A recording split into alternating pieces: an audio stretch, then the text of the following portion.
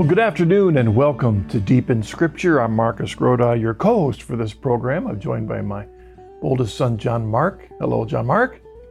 Hey, Dad. Good to be back. I'm coming to you from the offices of the Coming Home Network in Central Ohio, and John Mark's coming from, I guess, what would be called our northern office up near Toledo. And thank all of you for joining us on this episode of Deep in Scripture, in which we're going through our continual reflection on a treatise by Saint Cyprian on the Lord's Prayer. And he was a bishop and martyr in the 3rd century. And this particular selection was in the Liturgy of the Hours a couple weeks ago. And it seemed like a really fine collection of ideas that really describe what it means to be a disciple of Jesus Christ. And so John Mark and I thought we'd go through that just as a reminder to read a little bit of what Cyprian said. And this was on the section about thy will be done. Cyprian said, "We pray not that God should do his will, but that we may carry out his will, that God's will be done in us. So if his will is to be done in us, we have need of his will, that is his help and protection. No one can be strong by his own strength or secure save by God's mercy and forgiveness." And then Cyprian went on to give a list of qualities which together, he said, is, quote, what it means to wish to be a co-heir with Christ, to keep God's command. That is what it means to do the will of the Father. All Christ did, all that he taught, was the will of God. Yeah. And one of the things that's amazing about studying this thing from Cyprian is precisely not just his list of qualities, but also his example of that, this small prayer that is central to our faith. It's so easy for it to become rote, to say it over and over again, but there's so much there. Yeah. So the whole gospel is in mysterious ways contained in a lifelong reflection of the Lord's Prayer and the different pieces of it. Yeah, we say how often, thy will be done on earth as it is in heaven. We just quickly jump past, wait a second. Yeah. The will of God, that it be done in our life. What does that mean? What does that entail? How many aspects of our life does that encumber, encroach on, if you will? Somebody say, wait a second, do I really want this to happen? Well, if you want to be a co-heir with Christ, Cyprian says, this is a list of the qualities. And he began that list. We talked a couple weeks ago about humility in our daily lives, and then last week, an unwavering faith. And this week, Cyprian moves on to a moral sense of modesty in conversation. Now, that's the way the Liturgy of the Hours translated what actually was probably maybe 2 Greek words.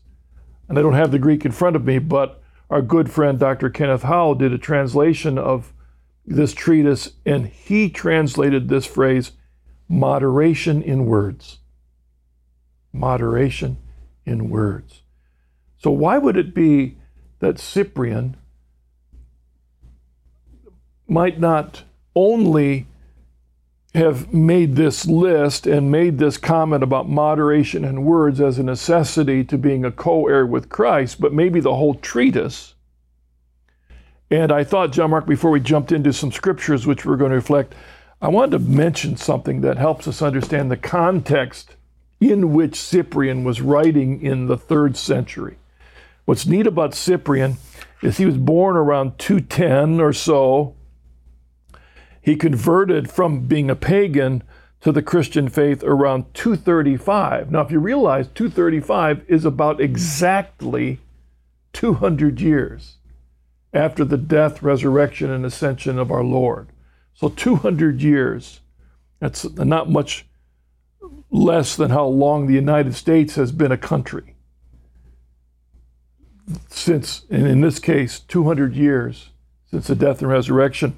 So Christianity has spread, and this is what, I'm reading this from an 8-volume history written by Father Moret in French, and then translated by Father Thompson into English around 1930. It's a fine set, but this is what he writes. So this is just the time before Cyprian is writing. He said, the pagan atmosphere, which the martyr's enthusiasm held in check in times of persecution, slowly recovered its sway over souls which it encompassed in various ways, in customs and practices of public as well as private life, in official festivals and works of art. Everywhere could be seen the imprint of a religion that was one with the family and civil institutions. He says Christians were marrying unbelievers, were painting their faces, were tinting their eyelids like pagan dandies. They were again going to the theaters, even to the gladiatorial combats. It seemed possible to believe as a Christian and to live as a pagan. Origen, a great writer of the early 3rd century, bemoaned the way Christians were neglecting the church devotions, the way luxury was replacing the poverty of old, the deacons' lack of delicacy in administering the goods of the church. Bishops yielded to the general decline of sturdiness, seeking to grow rich through commerce and looking down on the poor. The point was, there we were in the early 3rd century. It often seemed that when persecution happened, it was calling people into active, committed expression of their faith. But when a time of persecution passed, all of a sudden Christians became lax. And that was the context in which Bishop Cyprian was motivated to write an article on the very prayer that all these Christians were saying, but taking for granted as they were slowly succumbing to their pagan background. Wow. So just as you said earlier, it's something we say all the time. The question is, how much are we like these Christians today in the 21st century? Yeah. His list is exhaustive, but it calls us to recognize again that seeking to do God's will. Sometimes we think of God's will as something out there, like some Gnostic secret knowledge we have to go find. But as we've talked about a lot in the past weeks, it involves the opportunities and the responsibilities and the people that God puts into our everyday life. And so anytime we try to compartmentalize, subconsciously or consciously compartmentalize the faith, we close it off, we make it sterile, we contracept it, because it wants to spill out and manifest in all aspects of our life. Again, our money, our time, our relationships, our words. Even sometimes we don't think of our everyday conversation, the way that we're just simply speaking, as an important moral issue, an important opportunity, a battleground for virtue or vice, but it is. Yeah. So the context here is 200 years or so after the death, resurrection, and ascension of our Lord. Already we have Christians who are compromising and becoming blind to how they have compromised to their culture, and maybe just doing the ritual rote and not listening to what they're saying in the liturgy, for example, not recognizing this contradiction. And so Cyprian writes this letter to awaken them. Hey, when you say thy will be done, what do you mean by that? And he gives this list. This is what it means. So now we talk about a moderation in words. Why is that important? Well, what John Mark and I will do, we've got 5 scriptures that we like to reflect on in our short time. And we begin in an Old Testament. Now, I know this is a quote from a part of the Old Testament that many of our separated brethren don't include in their Bibles, the book of Sirach, but it seems that in the time of the early church, these wisdom literatures were very popular. And so Sirach has a great quote that seems to be a background to the James passage we'll look at later. In Sirach 22:27, the author writes, "Oh, that a guard were set over my mouth, and a seal of prudence upon my lips, that it may keep me from falling, so that my tongue may not destroy me." I mean, that scripture is a great summary of the battle expressed many times in the Psalms in the Old Testament that would have been the backdrop to our Lord's warnings, to James' warnings, to Paul's warnings about the battle with the tongue, the battle with our words. In a way, Cyprian and all these are saying, the biggest challenge is that if we're to follow Christ, we need to be the king ourselves of a kingdom about this big around. Here. That's just this. And everything that's in our heart, in our mind, gets expressed here. And this writer of Sirach is bemoaning the fact, dear Lord, please give me strength to control this little kingdom, because what comes out of this little kingdom can destroy me. Yeah, I love this. I love this passage, and one of the reasons I love it is it mentions prudence. And as I've said, I have a real passion for the cardinal virtues. I've been making a study of them. And again, what's interesting about having prudence in this context is that prudence isn't just a virtue. Prudence is, in an important sense, the mother of all moral virtue. This is something that's real strong in Aquinas, and Joseph Pieper, talks a lot about that in his representation of Thomas. And what that means is prudence being the mother of the moral virtues is one way you can boil that down is that your reason, as you're saying, your reason, your will, you have to be in charge of your members, of your faculties, of your passions. And in many ways, throughout these scriptures regarding the tongue, regarding speech, we see one of the things that's going on is another manifestation of this relationship between the will and the passions. Does the dog wag the tail, or does the tail wag the dog? Does the charioteer drive the chariot, and guide the horses, or are the horses allowed to just kind of go where they will? And again, the goal of those images is to recognize that our passions, our emotions, the expressions of our heart, the movements of our heart, those aren't bad. They're not to be gotten rid of, but they can't rule us.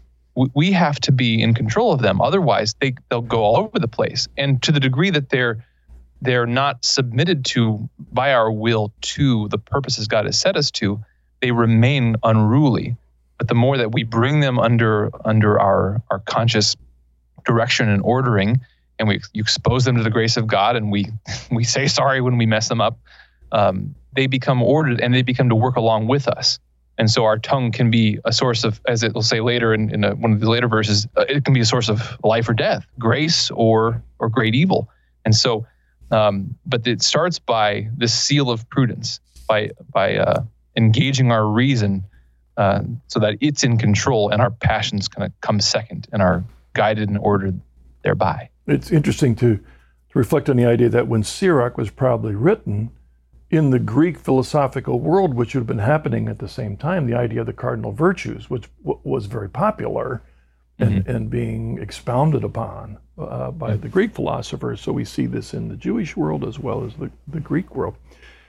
But our Lord goes on in the Sermon on the Mount to reflect on this too, because even though people know this, they're limiting the understanding of God's law to the letter of it, rather the intent. So John Mark, why don't you take us into the Sermon on the Mount? Sure.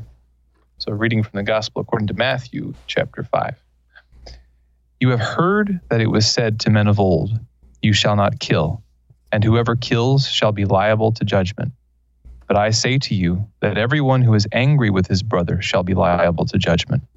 Whoever insults his brother shall be liable to the council, and whoever says, you fool, shall be liable to the hell of fire.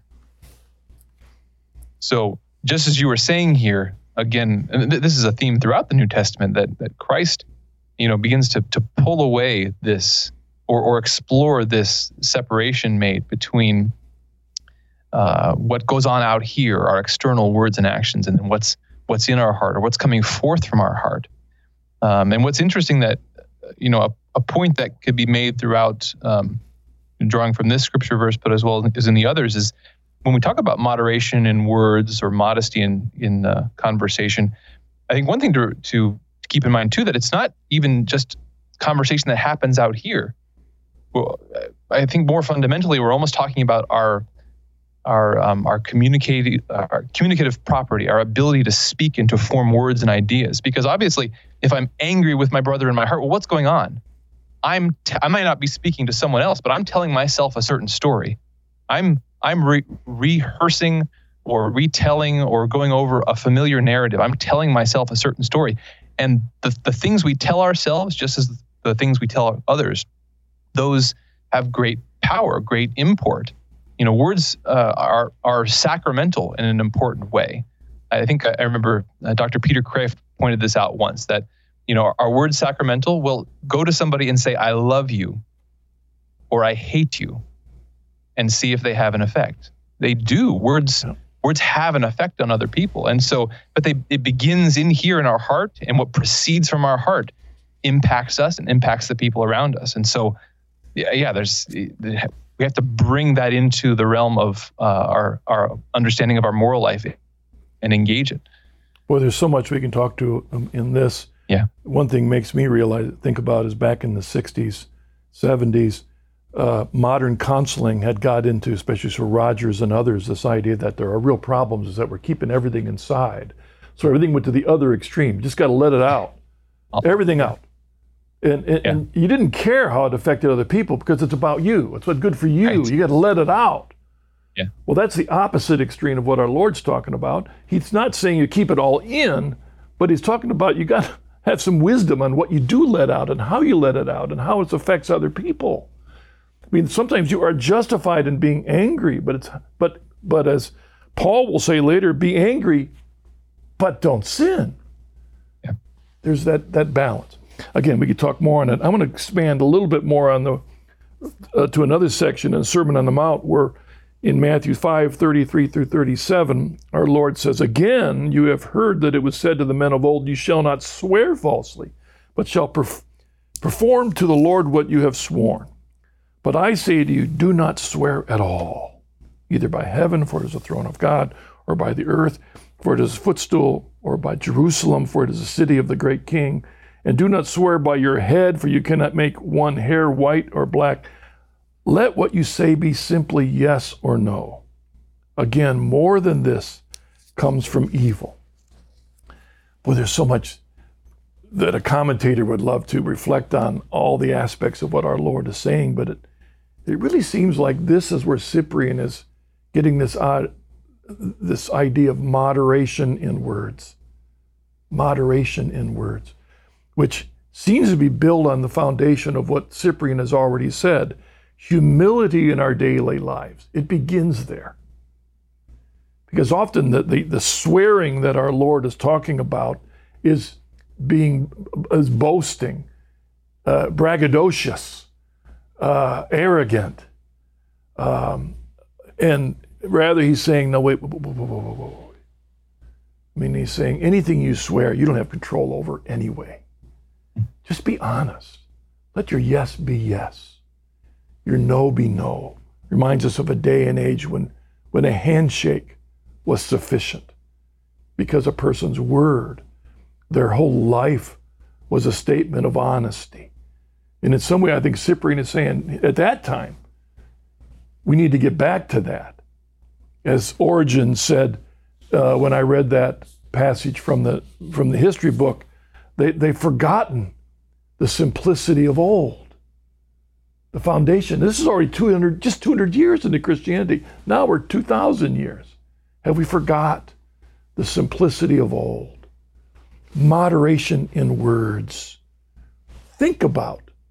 In fact, I didn't pick this passage. We could have. I think I forget, Revelations, where we'll be held accountable for every word that comes out of this little kingdom called our mouth. Think about what we're going to say before we say it. James talks about that also. In fact, talk about James. John Mark, why did you go into the James passage? Okay. This is James chapter 3, verses 3 through 12. If we put bits into the mouths of horses that they may obey us, we guide their whole bodies. Look at the ships also. Though they are so great and are driven by strong winds, they are guided by a very small rudder, wherever the will of the pilot directs. So the tongue is a little member and boasts of great things. How great a forest is set ablaze by a small fire. And the tongue is a fire. The tongue is an unrighteous world among our members, staining the whole body, setting on fire the cycle of nature, and set on fire by hell. For every kind of beast and bird, of reptile and sea creature, can be tamed and has been tamed by humankind, but no human being can tame the tongue, a restless evil full of deadly poison. With it we bless the Lord and Father, and with it we curse men, who are made in the likeness of God. From the same mouth come blessing and curse. My brethren, this ought not to be so. Does a spring pour forth from the same opening fresh water and brackish? Can a fig tree, my brethren, yield olives, or a grapevine figs? No more can salt water yield fresh. Yeah. So again, this theme continues. There's this, our tongue is the ship. It's the horses. It has to be guided. And again, so often, I say earlier, does the dog wag the tail? Does the tail wag the dog? So often we feel first, or we speak first, and then our reason comes along to try to rationalize what's already happened. We're often cleaning up the messes made by our untempered passions, by our unbridled tongue. And that takes practice. Again, that's virtue. Both moderation, whether, the two translations, whether it's moderation or modesty, those are both sub-virtues connected to temperance. And temperance is this, it's not destroying of our desires or our passions, but it's tempering them, ordering them toward a purpose. There's so much that James says in here. I think particularly the idea of with our mouth, we bless the Lord and Father, and with it, we curse men who are made in the likeness of God. From the same mouth come blessing and cursing. When you don't have control of what comes out of your mouth, every aspect of the spiritual battle is going to spew forth. Mm-hmm.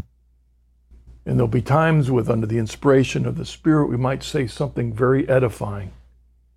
And then when we're not thinking, we'll do the exact opposite. And you know who sees that, John Mark? Our children. Our children. In fact, they may remember more the bad stuff that comes out than the good stuff. Yep. But Dad, you said that. Lord, help us. Yeah. Yeah, in some degree, the measure, again, that is really interesting, this contrast between blessing God and cursing men. Again, with our passions, with our tongue kind of going where it will.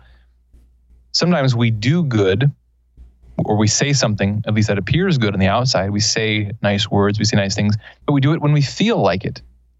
We bless God, and maybe we bless men with kind words when the feeling so moves us. But still, there's a problem there, because we're still just operating out of how I'm feeling at a given moment. And to some degree, the measure of whether or not those blessings are real and authentic, whether they proceed from our heart and not simply from our ever-changing passions, is whether, when the going gets tough, on that day when I don't feel like speaking kindly and holding my tongue when I ought to hold it. We have great control over our words on a Sunday morning in the context of the holy. And then we'd leave and go play golf with our buddies, and then our language is... Oh, boy. Yeah. Or that hour before Mass on Sunday morning when we're trying to get the kids dressed. Yeah. Is the tongue controlled then? That's the question. Yeah. Oh, Lord, help us. Give us grace as in Sirach. Lord, help me have control over this tongue that might destroy me.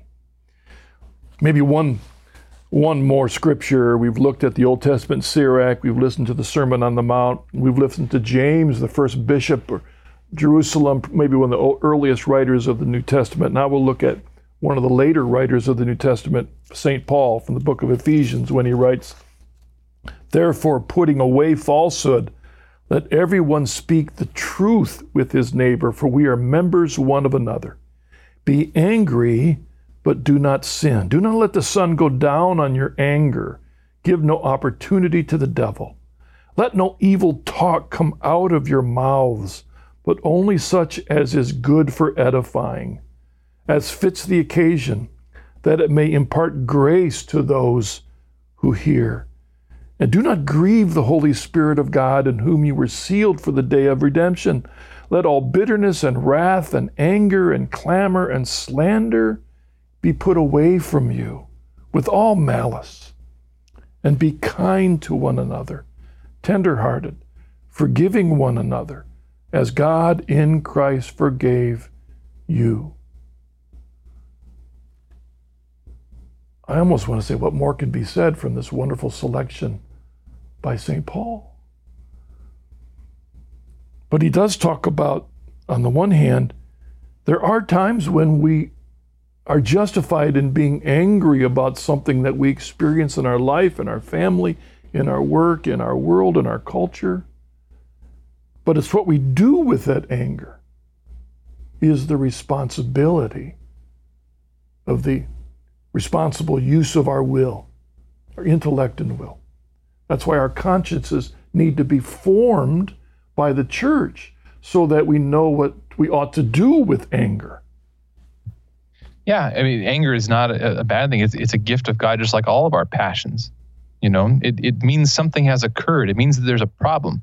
Now, what the problem is and whether we interpret it rightly and what we do with it, that's another question. But it's not bad in itself. And so I love the do not let the sun go down in your anger. What's implied there? What's he really talking about? What he's talking about is, you know, our anger is there for a purpose. It's to help direct our will to place our shoulder against the barrier of sin and to push, not other people, not against God, but against some imperfection in ourselves or some situation that I need to take action in.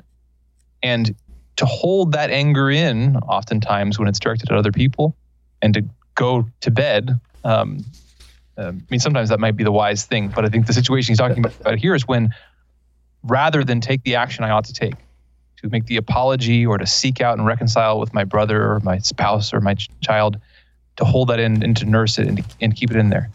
And so it seems like an appropriate way to end is with the prayer from Sirach. Oh, that a guard were set over my mouth, and a seal of prudence upon my lips, that it may keep me from falling, so that my tongue may not destroy me. St. Cyprian is calling us to ask for grace, so that our words are pure expressions of our faith in Christ. Thanks, John Mark, for joining me today on this. And all of you, thank you for joining us on an episode of Deep in Scripture. We look forward to being with you again next week. God bless. Deep in Scripture is a production of the Coming Home Network International. To hear more episodes, view our full archive of written and video conversion stories, participate in our online community forum, and more, visit chnetwork.org. You're also invited to explore free membership in the Coming Home Network and receive support on your own Catholic journey. Again, visit chnetwork.org for more information.